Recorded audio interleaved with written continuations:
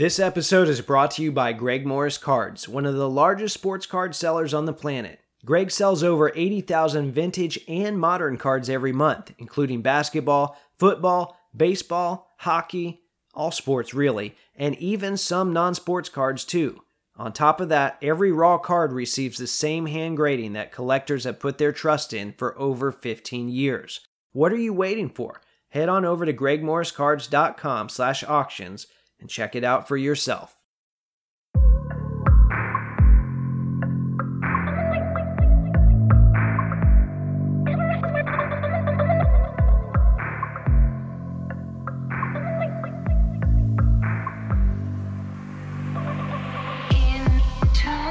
What's up, everyone? This is episode 193 of the Wax Museum podcast, where I talk about all things basketball cards from past to present to future. This is your host, Kyle, and as always, you guys can find me throughout the week on social media. My Instagram is @WaxMuseumPodcast, and my Twitter is @WaxMuseumPC. All right, I'm going to make this intro short and sweet today. It looks like there's another hurricane coming this week, so I'm going to do some prep for that here shortly. But I've been working hard on this episode and wanted to make sure it was ready for you nonetheless. And yes, I do enjoy the process. But I'm going to talk about a couple packages real quick. And then I've got a conversation with a Clyde Drexler collector lined up for the main segment. So you'll want to make sure to stay tuned for that. Okay, I have to say the mail was very good to me this last week or two. There were a few items I won that seemed super cheap to me. And that's probably a good indicator of where the market's at right now. Now, I know a lot of people seem bummed out about it, but as collectors, that might be a good sign that it's buying season, at least for some things. I know not everything's down, but it was a good week for me, so I have two packages here that I want to talk about real quick. The first of which is something I wouldn't normally buy. It was a batch of 6 signed postcards of Basketball Hall of Famers. And some of you might know these as Ron Lewis postcards. There might be some other names for them too. I'm not 100% sure. I've seen these many times before in lots and have never purchased any. I'm not big on postcards and they've seemed pretty common. I see them all the time. So much so that Upper Deck chopped a lot of them up to make George Mikan cut autos at one point. And if you've seen my YouTube this week, I even showed part of that off. And actually, it was Mikan that drew me to this particular listing. I was searching for Mikan autos, and this lot popped up instead. His signed postcard by itself is probably worth between $60 and $70, which I don't know. I haven't looked it up since things cooled off a bit. But regardless, I threw a low bid on the lot, and I got it for like $55 shipped. And that averages out to a little more than $9 a card. And the rest of them I'm not super interested in, even though it's guys that I like Rick Barry and Earl Monroe. But I have their autographs in other forms. I have plenty of signed cards of those guys. So I figure if I can average, if I can sell these and average $11 a card for the other 5 before everything's said and done, I'll end up with a free Mikan auto in the process. At least that's the plan. So we'll see if it actually works out. The second package I want to talk about contained a 2009-2010 Upper Deck extra exquisite jumbo patch of Nate Archibald, numbered 3 out of 15. And those of you that are following my 50 favorite cards countdown on social media, you might remember that I had a Topps laundry tag of Nate Archibald. And as I was talking about that tag, I mentioned that Upper Deck made these exquisite patches, and they never show up. Well, I guess I spoke it into existence because here it is. I said that, and then lo and behold, one of them was slated to show up on PWCC. I wish I had that kind of power for other cards, right? Speak it into existence. So I'm going to try it here. 2005-2006, Topps Big Game Pacers patches. Okay, back to Nate Archibald though. This particular copy features a nameplate patch with the letter D. And just going off of that, I would have assumed that this was from a game-worn jersey. But I remembered seeing some of these Archibald patches in the past, and some of them were just ridiculous. So much so that there was a blowout thread at one point where someone said, "Hey, are these patches real?" And I've saved a couple of them on my computer. One of the pictures I saved was like half of the Leprechaun logo, which isn't even featured on jerseys. And then another card that I had saved had Nate's first name embroidered with white stitching, which that's not normal for a jersey either. So I knew it had to be some sort of a warm-up. Well, curiosity got the best of me, and I had to do some digging. So I couldn't find the exact warm-up that Upper Deck cut up, but I found the correct style. And the first thing I made sure to do was to cross-reference it with the years that Nate played for the Celtics, which was 1978 to 1983. Now, the Celtics also had old-timers days, kind of like the Yankees do now, so some of those jackets are floating around out there too. And I will say that a lot of people don't realize that that's where some of those Yankees, quote, game-worn relics come from, old-timers games. Technically, yes, they are still game-worn, but maybe not in the context that people think. So anyway, for Archibald, I started by searching for warm-ups in that range, from 78 to 83, and most of them did not match. Very few warm-ups actually have the round leprechaun patch on them. And eventually I found a match from an old Leland's auction for a player named Eric Fernston. And I'll be honest, I'm not familiar with him at all, but he was there from 79 to 82. And I did a little more digging and I found one like it from the same era for a player named Terry Durod via Gray Flannel, and that auction indicated that this was a practice-worn, kind of like shooting shirt. So then I found one more that was similar, not exactly the same, but it was for Larry Bird, and that listing also claimed that that style of warm-up was only used for practices during the era, which makes sense because I had never seen this style in any game pictures or any game video. So all of that is to say, it looks like the source material for this Nate Archibald quote-unquote game-worn jersey card is not likely game-worn, but practice-worn. I don't think Upper Deck was aware of that. I don't think they're trying to mislead people. Now, it might be player-worn then, but it had a functional purpose during Archibald's playing career. It's not like they mailed it to him in the 2000s and he just threw it on real quick for a photo op. So even with this new information, even with the fact that it is player-worn, I still think it's a cool piece of history, and I'm very happy with the price that I got it for. All right, before I move into today's conversation, I want to take a moment to remind you how you can support this show. As you guys know, there are costs that go into producing a podcast. One of my goals is to always keep the show itself free. As a result, I've signed up for affiliate programs with eBay and Fanatics. If you'd like to help support the show in this way, go to www.waxmuseumpodcast.com. Click whatever store you need to go to, shop as planned, and the show gets a small commission in the process. Once again, that's www.waxmuseumpodcast.com. This is Slick Leonard. You're listening to the Wax Museum Podcast. Boom, baby! Okay, so joining me today is someone that has made a brief appearance on this show in the form of a Collector Classified, all the way back on episode 161. If you're active on Instagram, you might know him by the handle @DrumDrexler22, where, as the name suggests, he shows off his awesome Clyde Drexler collection. We're definitely going to talk about that today. David, thank you so much for coming on the show. How's it going, man? How's it going, Kyle? Appreciate you having me. Things are going well. So it's good to have another fellow educator here on the show. It seems like there are many of us out there that are in the hobby. Maybe there's some connection there that we don't know about. I'm excited to talk to you today, and I'm going to put you on the spot here right at the start. I want to ask you, do you remember our first real interaction with one another in the hobby, or at least what I think it is? I'm curious to see what you think it is. I know that we were both active on the Blowout Card forums when those were popular before Instagram.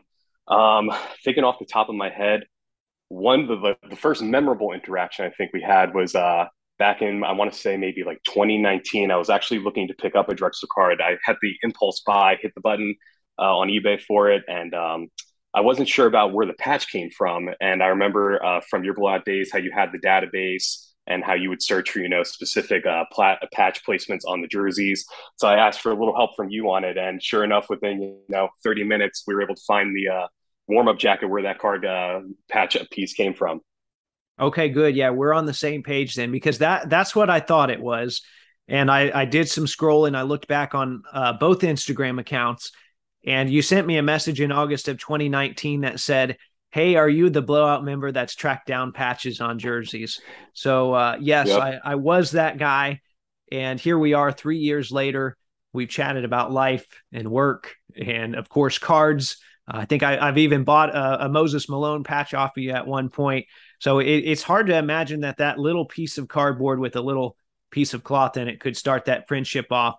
But like I said, that was back in 2019. And I don't really know your story prior to that, even though we've chatted.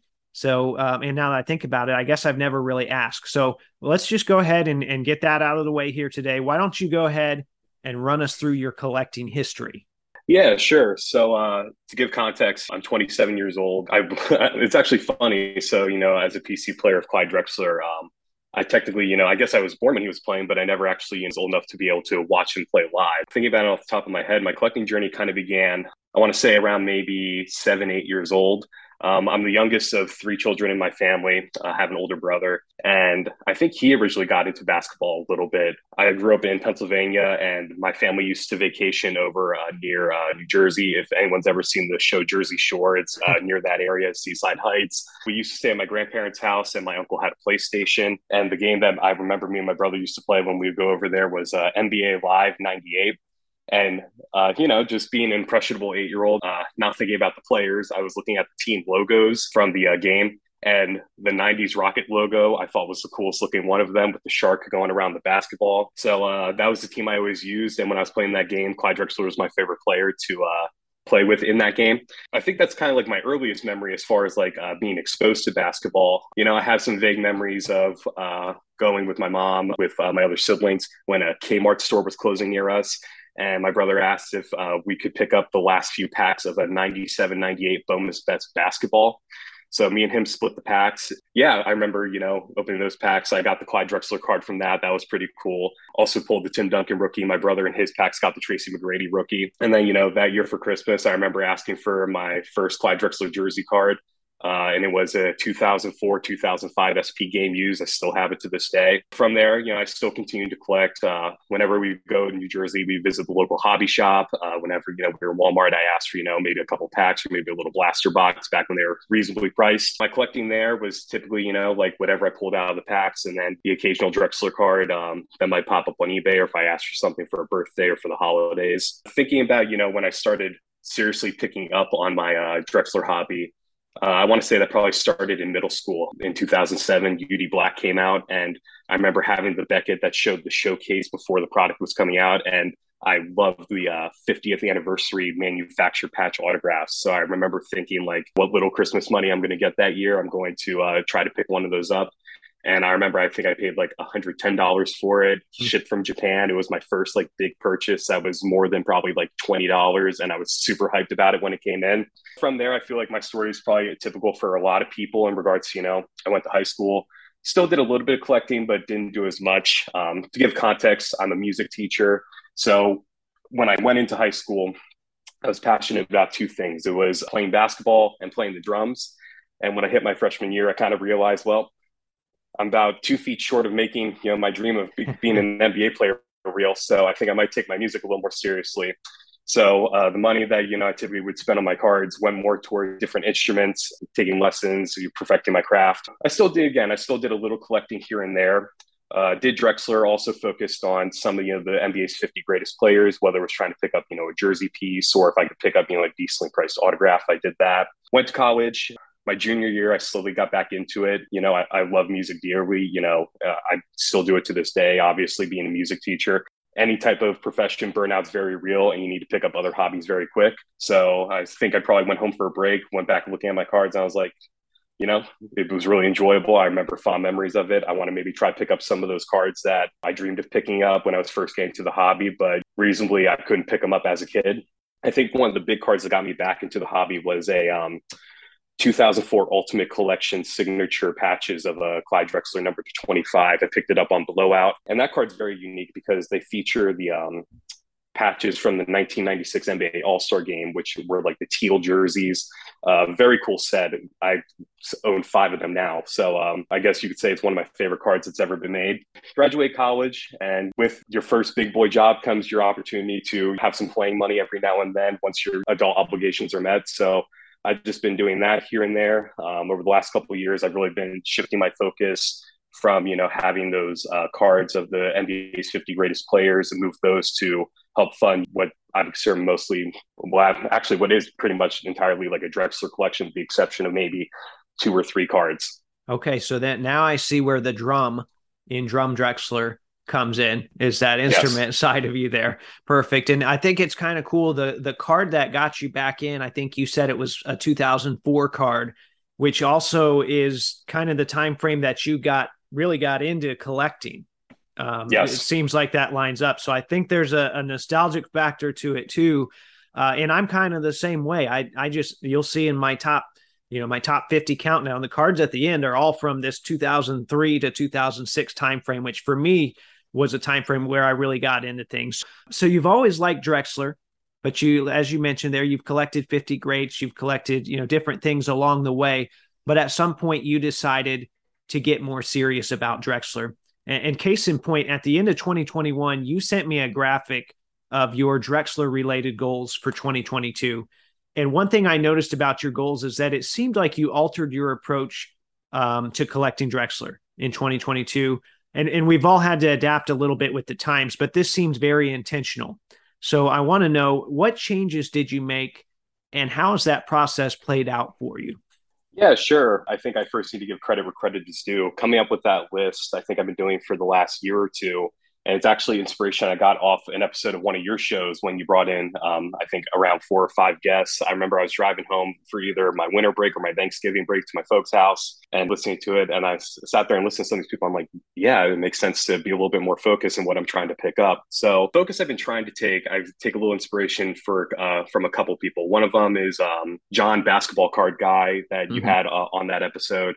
And then also, I know people, Adam, the Real 27 guy, and I think, if I remember correctly, maybe 610 Sports Cards also has kind of like this school of thought where they try to have one PC box. And if something's not in the PC box, then, you have to be willing to make it available. So for me, with collecting, part of me being able to enjoy collecting is not having to give up a huge amount of real estate to store my collection. So for me, when I got my first, Zion case, my goal was just kind of to start filling up with the unique cards that I missed out on when I was a kid. Thinking about my case now, I have 4 rows in it. 1 row is just mostly exquisite cards. 1 row is dedicated to my one-on-ones. 1 row is dedicated to mostly like Panini patch autos. And then that last row is a little bit of miscellaneous stuff, multiplayer autos from like different products of Upper Deck and Panini. As far as my focus for collecting, I try to follow, that strict rule of, if I see something I really want, I need to go dig into the PC box, see if there's something that I'd be willing to take out and make it available for sale. And then if I can find something where I can say, I for certain want the card I'm trying to pick up more than this card that's in the PC case, then it's a no-brainer, and try to find a way to make it work and to find the funds for it.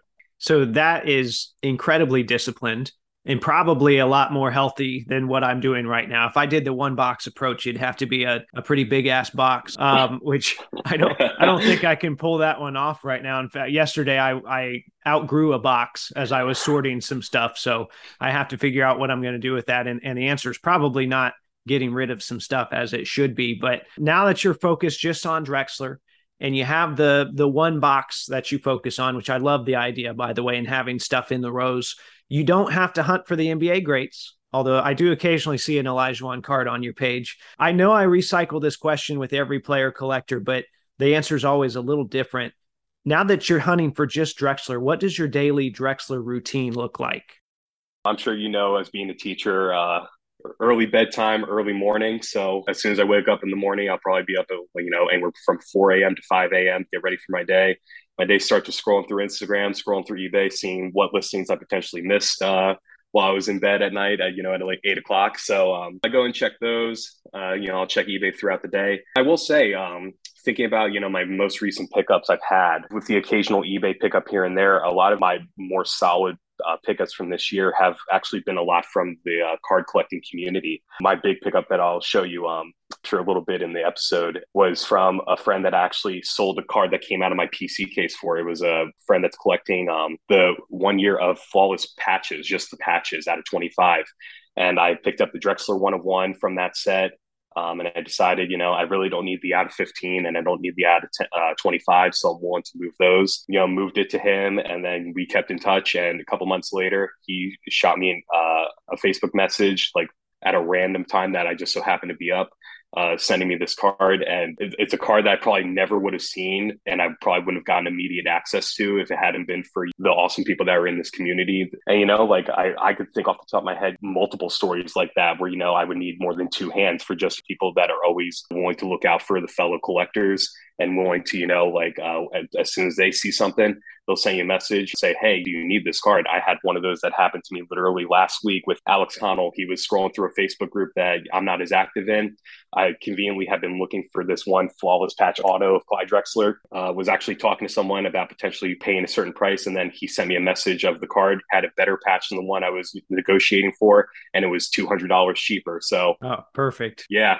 I know a lot of, my recent collection pickups I owe to the awesome people, again, that are just in this hobby and are always willing to look out for each other.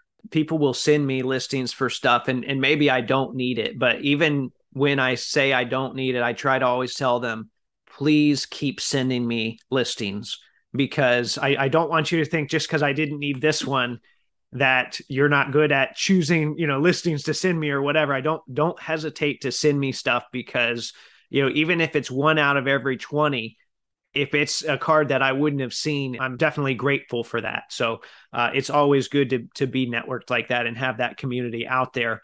And I know we're kind of talking about picking up cards here, and that'll be most of today's conversation. But while we're talking about pickups, do you ever pick anything else up for Drexler, like maybe any oddball stuff? So I have a couple things here, actually. I'm trying to think. My most recent oddball pickup was a random eBay listing, hit the buy now as soon as I saw it. It was a 1995 NBA Finals media guide.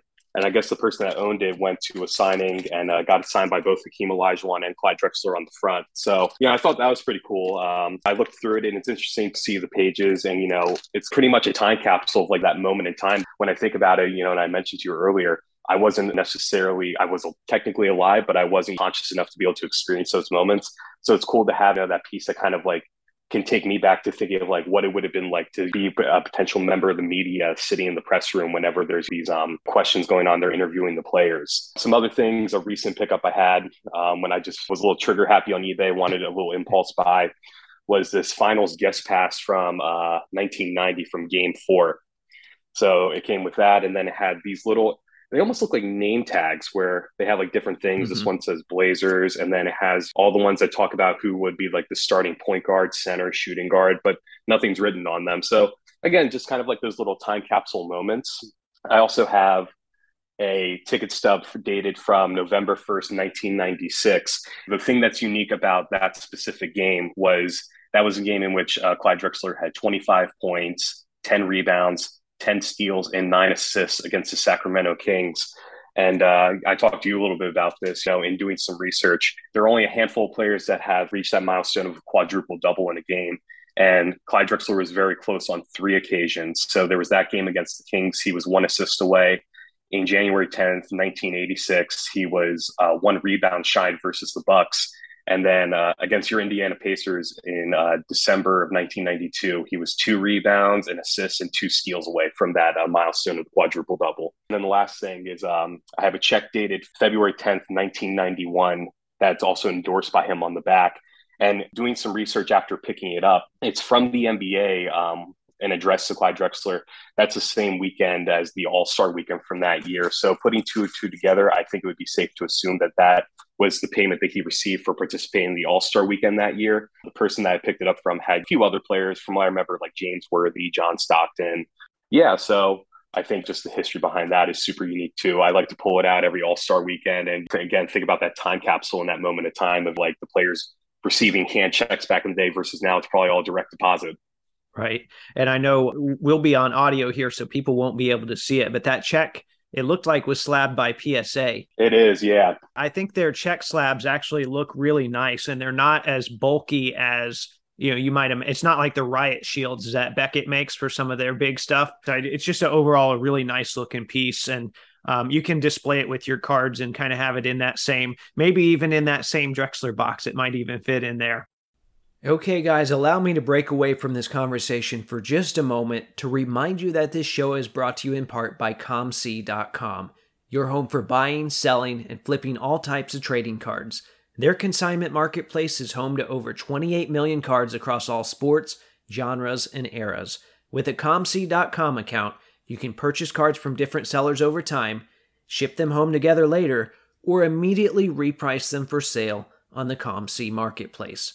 For more info, you can check them out on social media under the handle @checkoutmycards. All right, well, I've done my fair share of player collecting, so when we talk about your routine, some of the behaviors you're describing, they hit a little close to me, right? And I know the word obsessive has a negative connotation, but that's kind of the way that we behave when we collect stuff. One thing that I've found about searching for a player so many times is that you learn a lot of extra information about them in the process. So somewhere along the line of searching Drexler stuff and reading about him, you discovered that his son Adam played a little bit of professional ball as well. In fact, I think he's still part of the Big Three League. And you've had a chance to interact a little bit with Adam over the last couple of years. Now, how did all of that come about? Like you mentioned, it came in just kind of some research about him and seeing that he did have children. And I was curious, if any of them had tried to follow in their father's footsteps, similar to how, that you hear a lot of pro athletes' children do. Sure enough, I found him on social media. And the first time I reached out to him, I mentioned to him that I'm a collector that specifically focuses on cards of his dad. Just introduced myself. And it's actually funny because in preparation of talking with you today, I went back and checked all these messages. The first message I sent, he had never responded to. So I think you alluded to it a little bit about you having persistence in the hobby. So that was back in probably October. And then I went back and did some more digging. I reached out to him again a day after Christmas that same year and just said to him, I hope this message finds you well.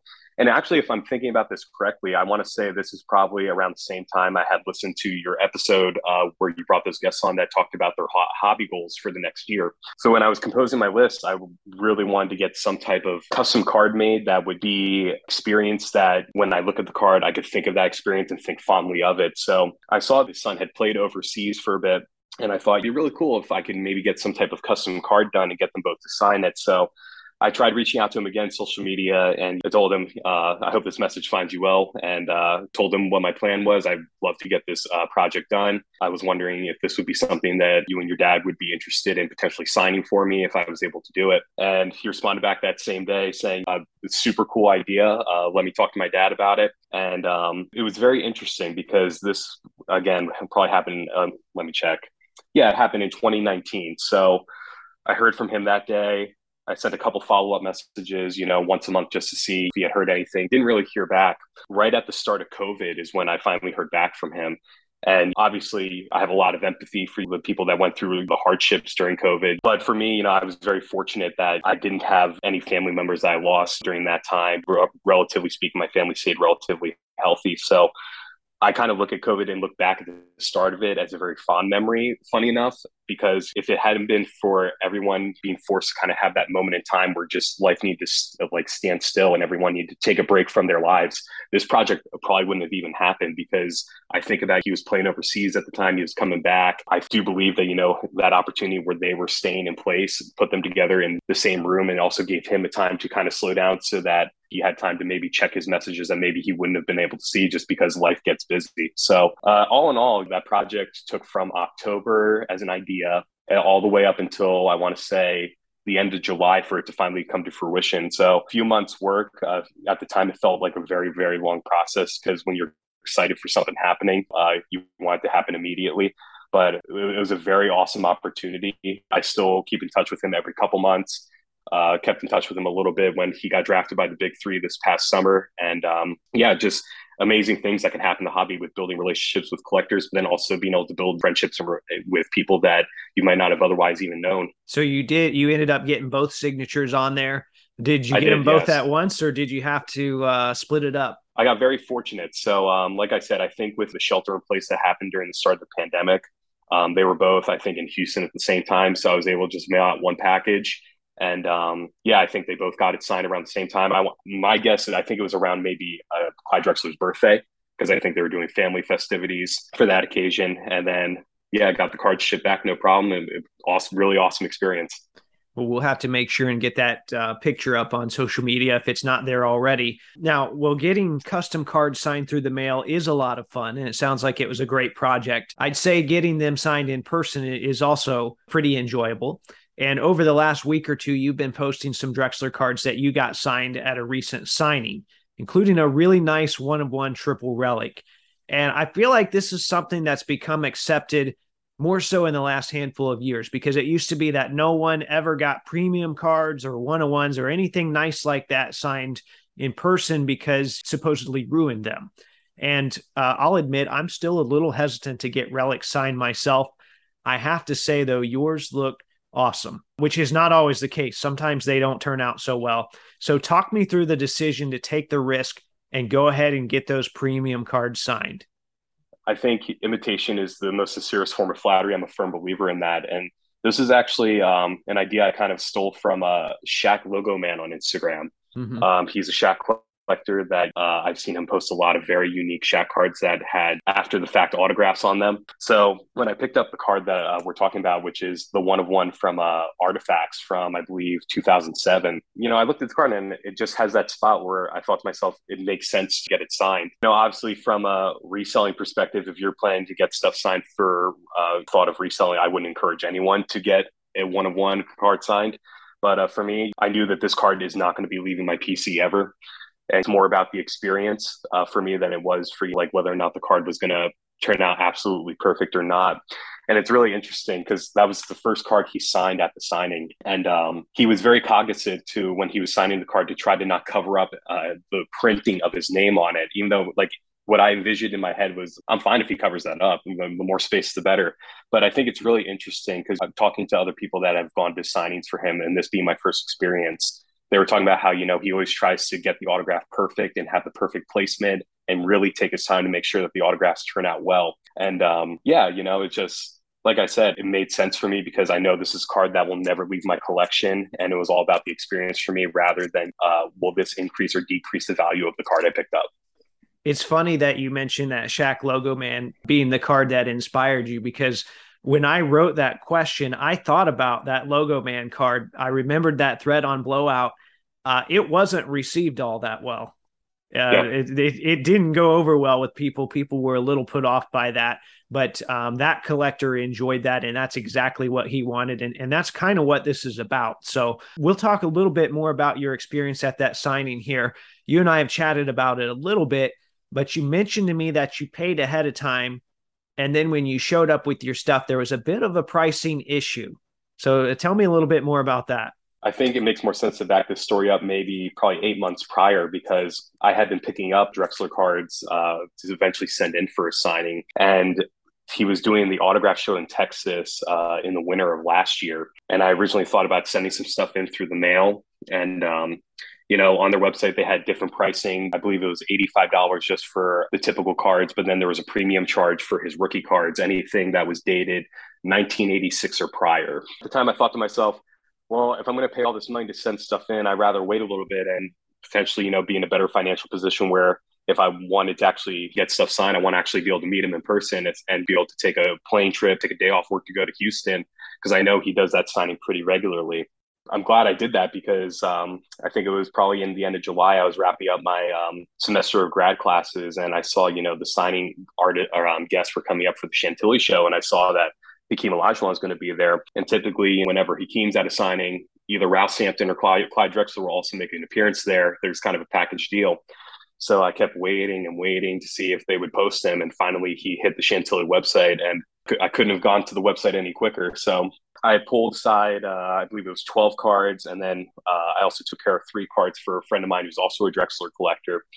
And the Chantilly website was just charging a flat fee for everything, $85 no matter what the item was, whether it was a jersey card, whether it was a rookie card, or just any card after 1986. So I just assumed, looking at that maybe they figured Chantilly being a heavier football area, they get a lot of football signers and a lot of signers for baseball, that maybe, they were trying to encourage more people to get the basketball people to have people signing there since they're bringing them in and paying for their time. So I paid for all my autographs. And from what I remember, I was bringing in 5 or 6 cards that were 86 or older. So I went to the signing. I was one of the first people. For those of you that, aren't sure how the signings work, the Chantilly show was pretty well run. you get the ticket and then it tells you what number you are as far as, I guess, the order you purchase your tickets or you receive your tickets. And they call in small batches. First 10 tickets can go up and get their card signed. Then they move on to the next 10. So when I got up there, I wasn't fully prepared in regards to my cards being out of the one touches. So I was at the side of the table, get everything prepped. And the person who went right after me had an 86 Fleer rookie card to be signed. And the person that was overseeing the Drexler signing was saying to him, "Oh, you need a different ticket for that." And sent him back to go pay the premium for the rookie card. And I'm thinking to myself, because actually I have, a substantial amount of cards that I'm trying to get signed to, that day that are older than 86. So I put my cards in the stacks and just kept quiet to see how it was going to go down. And when he got to the 86 Fleer, the gentleman stopped me and said, "You need to get a different ticket for that." And I mentioned to him how I purchased the tickets on the website and there wasn't any type of upcharge for rookie cards. And he said, "Oh, well, the website was wrong. You're going to have to go pay for a different one." So I just kept quiet to see how the rest of the signing would go first before I decided if I wanted to make a big stink about it. But luckily, Clyde was signing everything else. So I only ended up being upcharged for the 86 Fleer. But, I brought an 84 Star. I brought his two police cards that are technically his true rookies. And I think I maybe brought a couple other stars that aren't necessarily considered like true star rookie, but they're older than the 86 threshold. You dodged a bullet there, it sounds like. Now, a couple weeks ago, I had Vinny on, who collects Patrick Ewing, and we had the true rookie card conversation. So it's a fun discussion to me because each collector kind of has their own perspective on things. I guess we know that this handler thinks that maybe that true rookie, well, even though they mentioned prior to 86, he couldn't recognize the other stuff, is what it sounds like. Meanwhile, you've got a stack of other cards there, like you said, his Portland Police card, his Star Rookie. So seeing as you brought those, it seems like they have some significance to you. Where do you stand on the true rookie card debate? So it's funny because the 86 Fleer was the first quote unquote rookie card of Clyde Drexler I picked up at the local hobby shop in New Jersey that I had mentioned earlier. I think for me, if we're talking about the earliest card, then obviously, we're going to talk about that first year police card that was, the trade in with the local police station. I think as far as an eye appeal card, I am a sucker for the original Star rookie card. I keep going back and forth with it because obviously the 86 Fleer holds a special place in my heart, just being the first quote unquote rookie card I had picked up and the experience of picking that up at the hobby shop with my uncle back in the day. But then also having, the cards that are earlier than that. My feeling about it is we have all these different parallels and, all these different products coming out of all these players from the same year. And when we look at National Treasures and Flawless and Immaculate coming out, when the NBA season is starting for the prior year or the next year, and we consider those still true rookies, why can't we consider all four of those equally as the rookie card? I like that. See, I haven't heard anyone say that take on here before. That's why I like this question. Now, several of those rookies that you had signed included the famous Clyde the Glide inscription, which is what you requested.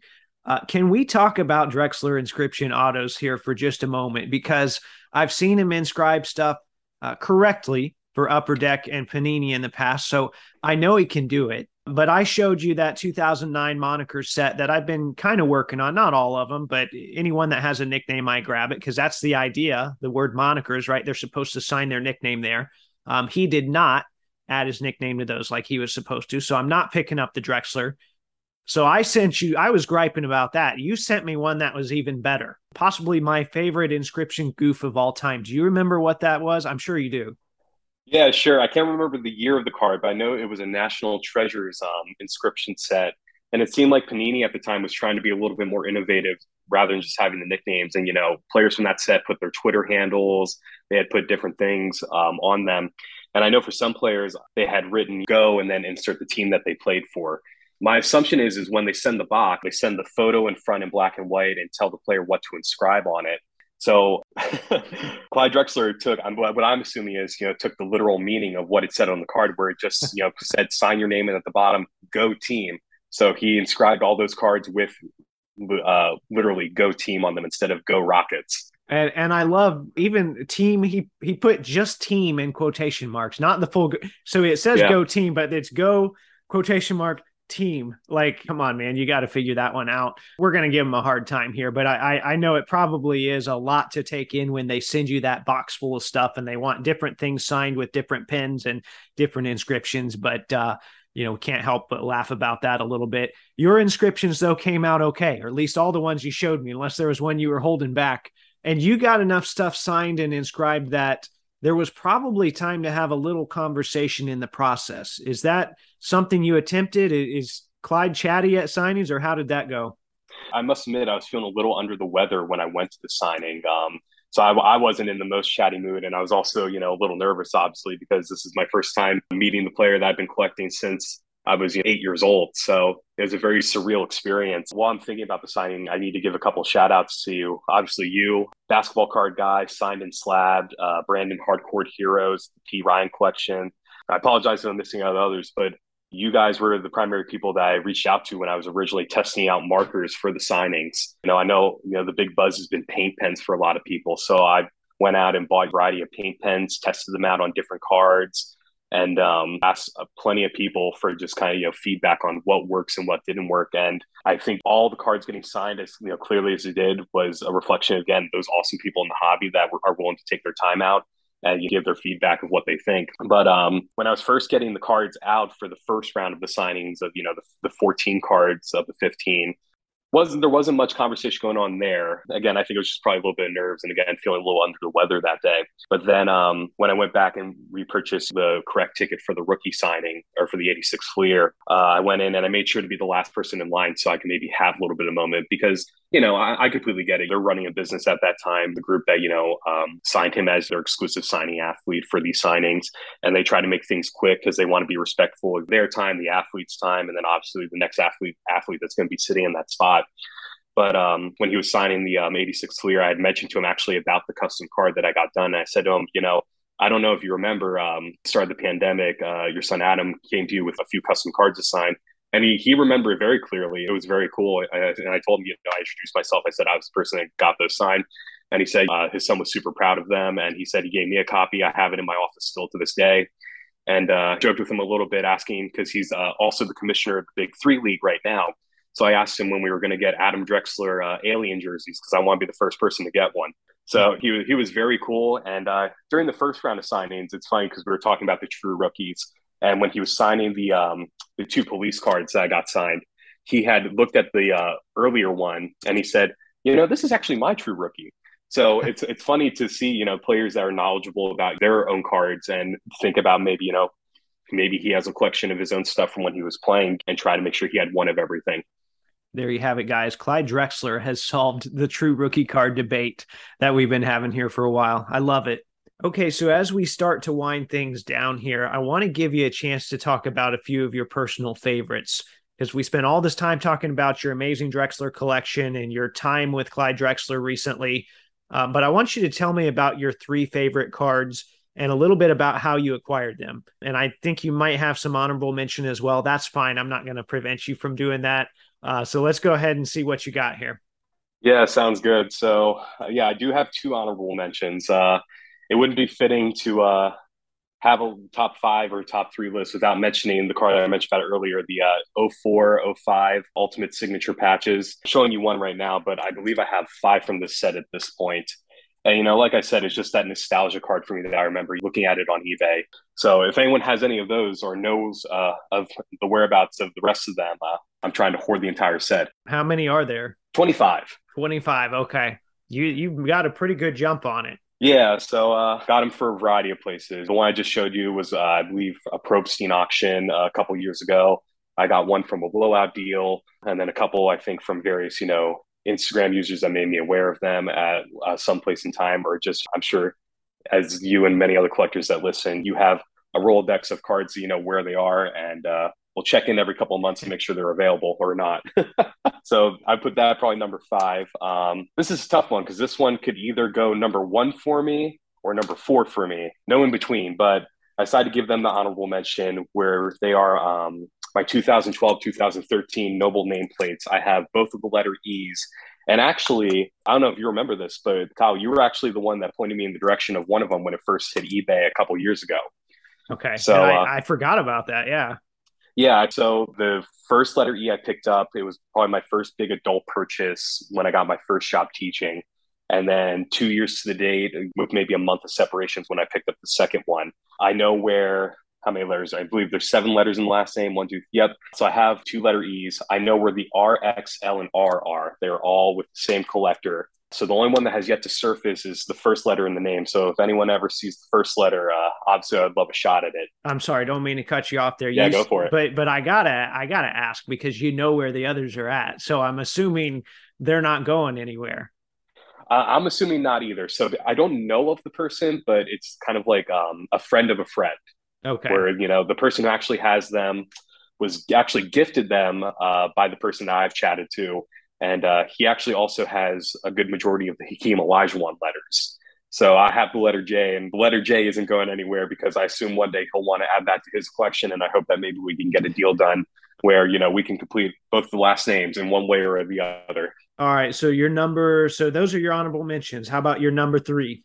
So for my number 3 is the card that we mentioned about earlier. It's 2018-2019 National Treasures, the Retro Materials 1-of-1 patch. And from what I remember from our conversation a few years ago was that this patch came from an emblem on the warm-up jacket the year after the Trailblazers, I guess, won the Western Conference and went to the NBA Finals. So the patch shows the W, the E, and the S in West. I think we even matched it up to with the stitching and everything. I think we found the exact warm-up that Panini bought via, I don't remember which auction house, but via one of the major auctions, maybe Gray Flannel. Yeah, I want to say that too. And it's funny too, because, and we've talked about this on and off over the last couple of years, very little pieces of that warm-up jacket have popped up in cards. Like off the top of my head, the 1-of-1 from that.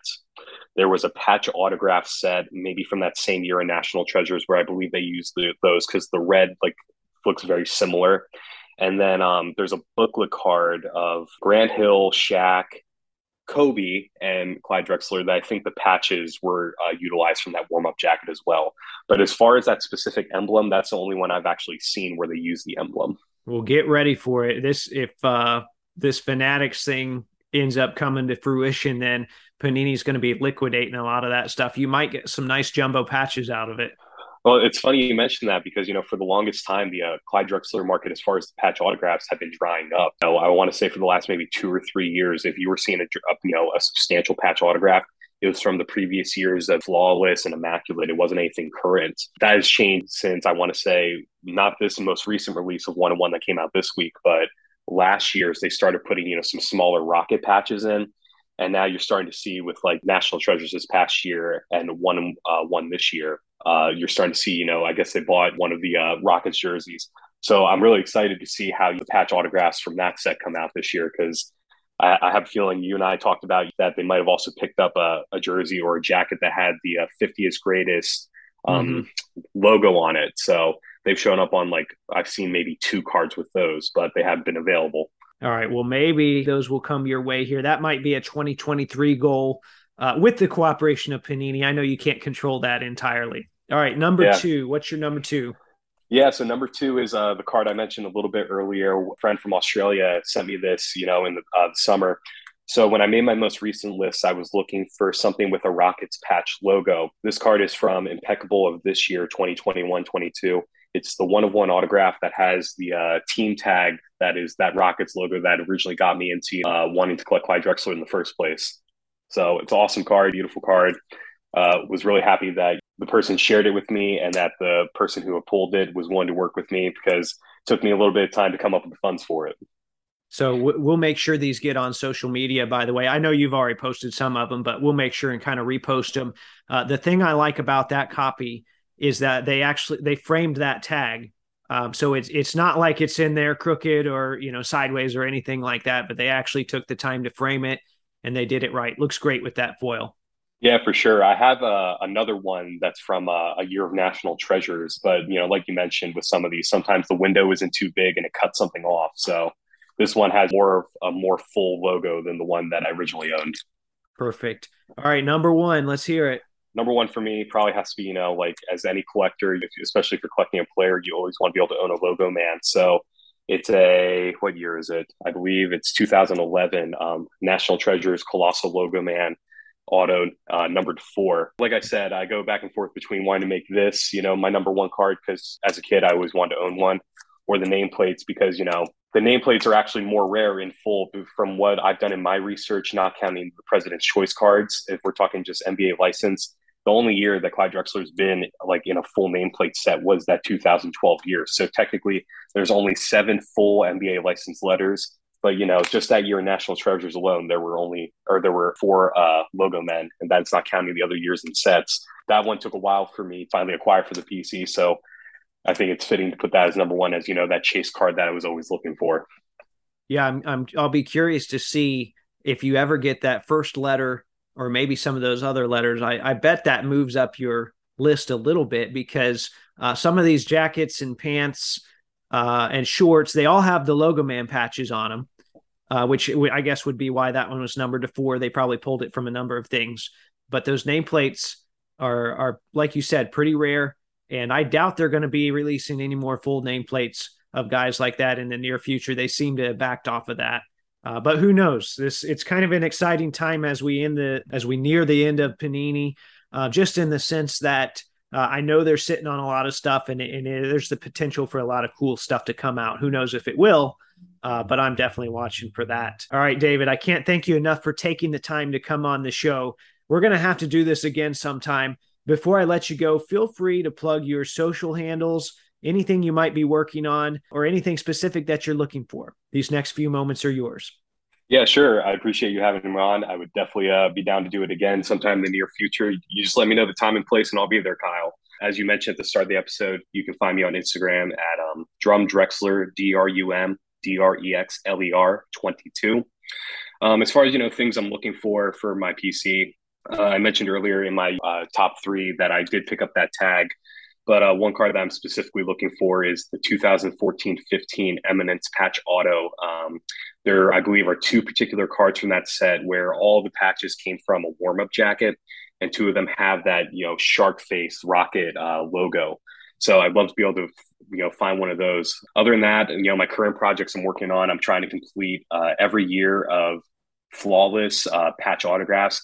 So I'm missing both of the cards from 2017-18. The vertical one was signed. It's a dual patch signed in black ink. And then the horizontal one is just a 1-color patch signed in blue ink.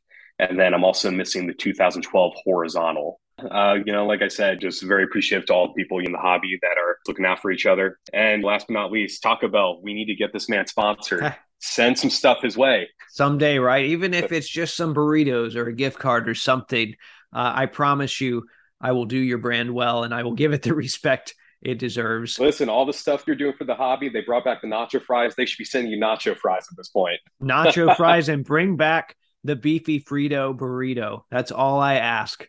All right. Thanks again, David. Thanks, Kyle. Take care. All right. Well, there you have it. Clyde Drexler's one of those guys that I saw at the tail end of his career, so I don't think I've always given him the credit he deserves. I'm glad David was able to come on the show to help rectify that, and it was nice to learn more about David and his collection in the process. Maybe there was something we talked about today that resonated with you. Feel free to reach out to me on social media. You can find me on Instagram under the handle @WaxMuseumPodcast. I'm also on Twitter under @WaxMuseumPC. If you enjoyed this episode, I encourage you to support the show by doing all of your eBay purchasing through the link on my site, which is www.waxmuseumpodcast.com. There's a big eBay logo at the top. Click that, and it should give me a small percentage of whatever you purchase in the 24 hours that follow. Once again, that's www.waxmuseumpodcast.com. In the meantime, if you like the content I'm providing, please subscribe, rate, and review on iTunes, Spotify, or Google Podcast. Hit up the Podbean site for a link to the merch store. Tag Taco Bell and let them know they can pay me in burritos. And until next time, this is the Wax Museum Podcast.